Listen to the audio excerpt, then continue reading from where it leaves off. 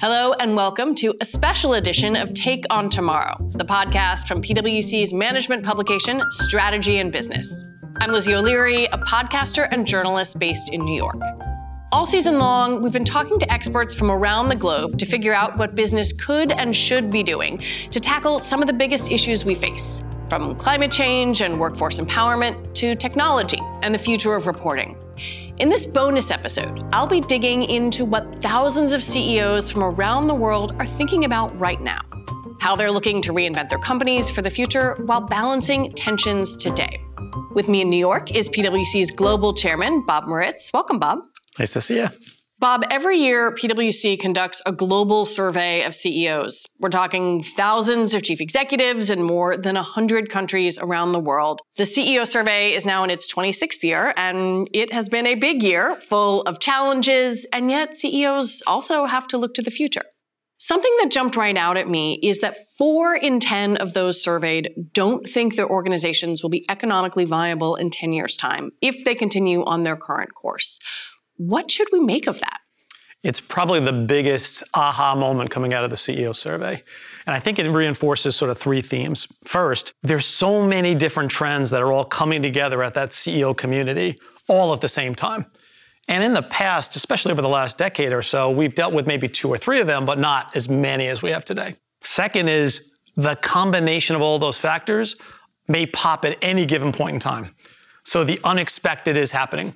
We have always talked about geopolitical issues. The question is what's coming our way in the scenario planning that has to actually be thought about all the time now.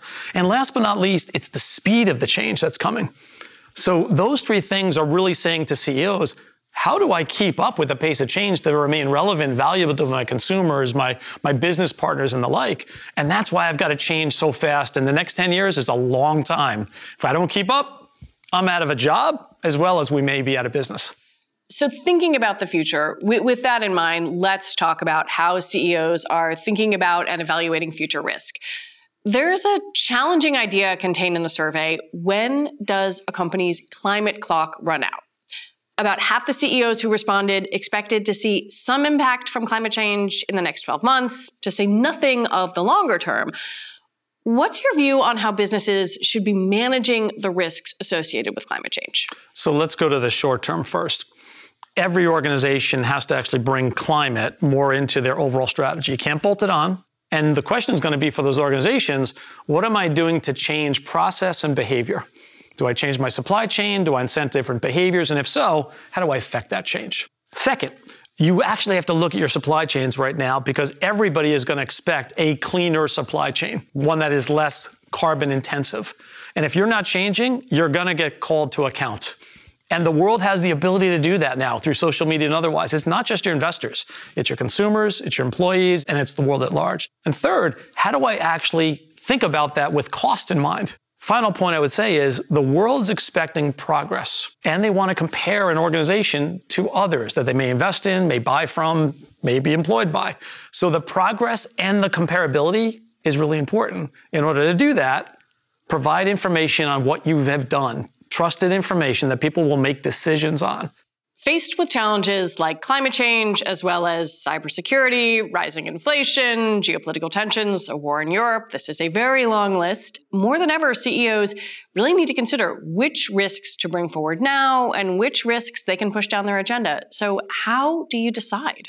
So all of these risks that you just described have probably been generalized and put into an enterprise-wide risk management framework. And organizations today have to do 2 or 3 things differently. First, you've got to regularly review that more than once a year. Organizations used to say, okay, let's take a look at this once every year or 2. The world's moving way too fast, so you've got to actually look at this maybe every quarter, every month, and adjust accordingly. Second, you've got a scenario plan. Geopolitical risk has always been in people's risk assessment. The specificity and the unpredictable aspect of what happened with Russia and Ukraine, you got a scenario plan for that now and be able to react very quickly. And don't be shy about things changing. The organizations that are going to survive are actually going to react to those risks very fast. If you can react fast, you have the opportunity to protect against downside risk and the opportunity to capture some upside potential. So the other thing to think about is not just identifying the risks that are most important, what will you do after they actually materialize? And what will you do differently to capture it or minimize the risk associated with it? So when you're talking about risk, though, you also have to sort of balance and deal with today. A large majority of the CEOs were pessimistic about growth, both in the global economy and then in their own companies. What are CEOs telling you about how they're dealing with that? So today, the supermajority of the CEOs are pessimistic about that future. And they're trying to be a little bit more strategic in terms of what to do. Right now, many of them coming through the survey and what we've seen anecdotally are all focused on how do I actually cut cost as much as I can to be more effective and efficient, have the capacity to have a balance sheet that's stronger, and be able to deal with the unpredictability that's in front of me. And that goes to rising interest rates, debt levels, and be able to service those. But they also are taking a look at what can I do to protect my talent as much as possible, and don't automatically jump to a restructuring or massive layoffs. The organizations that are fit for purpose will say, how do I actually think about capturing enough upside in the opportunities that I have today? So second, I would say it's speed in the organization. What do I mean by that? Today, there's a lot of bureaucracies in organizations. The data points you pick up if you have a supplier sitting in some part of the world, and the distance between the decision to change your pricing to a product that a consumer is going to buy, you got to be really fast now. So what are organizations doing to take that stress, that friction cost out of the system so it's speedier to make a decision on supply costs and inflation versus consumer costs? Are CEOs being too pessimistic about growth? Are they looking at the macro environment, their own companies, and just being nervous? So a year ago, we were probably too optimistic on the world that we saw in front of us. Today, one could argue they're too pessimistic. But you have to actually break up the pieces of the survey. One is that you've got a view on the economy that is slowing down. That's not pessimistic. That, I think, is appropriately supported. The CEOs, though, are actually saying, well, hold on a second, it won't be as bad for me. I should be able to navigate and take advantage of opportunities here if I can execute. And let's remember, CEOs, the C-suites and management teams of these organizations have learned a lot over the last 3 years going through COVID and the downfall that they expected but were able to manage through. So they've created some new tissue, some new DNA, some new muscle to figure out how to navigate through this. So it's really going to be about how do I attack the market that I see in front of us, even in a slow economy? How do I pull the levers of change and drive the change to actually go capture that opportunity in today's economic environment? So let's talk about this balancing act, right? How are CEOs balancing all of this, what they need for the future, what's happening today, and how are they investing in their companies, both in terms of their own time and in terms of making concrete changes to their operations so that they can function in this environment? So there's a couple of things that they're investing in. First is the technology to actually help provide the data necessary to make quicker, faster decisions. And technology, artificial intelligence, and the like is helping in that regard. Second, though, and it's a very important point, is it's the upskilling of the talent that they have in order to be able to leverage that technology, that data, and to navigate the world and the complexities that's in front right now. And that does require a level of upskilling, not only for the masses in these organizations, but senior leadership as well. Are they fit for purpose going forward in terms of the global IQ that they should have or the digital IQ that they should have? So super important as you think about how an organization gets aligned around what to do and where it needs to go. And the last point is, how do I drive change fast, in scale?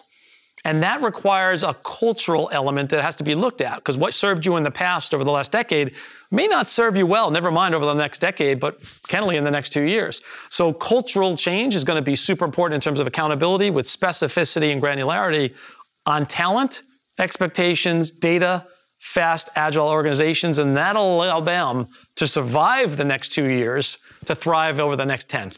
Something that came up again and again from our guests on Take On Tomorrow is people and the sort of strategy and cultural changes necessary to future-proof a company, to handle all the current and future challenges that CEOs face. They really need empowered people and an empowered organization. But the survey results show that CEOs don't always feel like they have the conditions in place for that to happen. So what kind of leadership do companies need from their CEOs to change things? So let's take a look at the CEO community, the C-suite community, and what I'll call the broader definition of management. You've got to enable trust between that management team and the broader base of employees. To be trusted, you actually have to empower, inspire, and enable. That's super important in terms of the perception that people have of you and the trust, hopefully, that an employee has with its management team and the company itself. Second, the world today is actually pretty complex in that social issues are creeping into the workplace more so than ever before. So having an environment where I can actually talk freely about those things and the implications associated with them is equally as important. And actually, it's a motivation for people who want to stay if they have that opportunity. And last but not least is, how do I actually get the people empowered to drive the change from the bottoms up? You need to give them the right skills, the opportunity and the right data, and permission to go change process. If you do it from the bottoms up, it actually has a longer term chance of success as opposed to a top down, because you might get the human typical behavior of passive aggressive, I didn't invent it here, therefore it doesn't apply to me. So bottoms up empowerment, giving them permission to do that, giving them the skills, and creating trusted leadership, really important in terms of what needs to be the investment to drive the change people are looking for. Bob, if I can turn this around and flip it back to you, how do you think about the kind of investment into time and money and people that needs to be made to secure the future of PwC? So 18 months ago, we refreshed our strategy to focus on trust and helping organizations get to the sustained outcomes that they're looking for. It required us to invest in our own people and upskill them. Digital skills, skills around sustainability more broadly, climate specifically, give them permission to do things differently and change the way we work. That's a huge change. Second, invest both time, money, and senior management's attention in terms of what are the businesses that are going to be needed for the future so we can remain relevant to the clientele that we're trying to serve. And it's not just corporates, it's governments, it's community leaders and the like. And last but not least, we have to invest our own time to be more trusted as well. If we're talking about trust, it's going to be important for us to be more trusted. So actually investments in our infrastructure, our quality control systems are equally important, including for PwC to be more transparent. So when we launched this strategy, we made some commitments in terms of investments we would make. And we're now regularly reporting on that to make sure that our stakeholders, our clients, our people and the like, see the progress we're making, understand the journey we have taken on, and hopefully understand the value proposition we're trying to bring. Bob Moritz, thank you so much for joining me on Take On Tomorrow. Great to be here. PwC's 26th Annual Global CEO Survey is out now. And if you haven't already heard Season 1 of Take On Tomorrow, check it out. We have covered topics from climate change and global mobility to blockchain and disaster management, from the skills gap to runaway tech, and from green taxes to fostering innovation.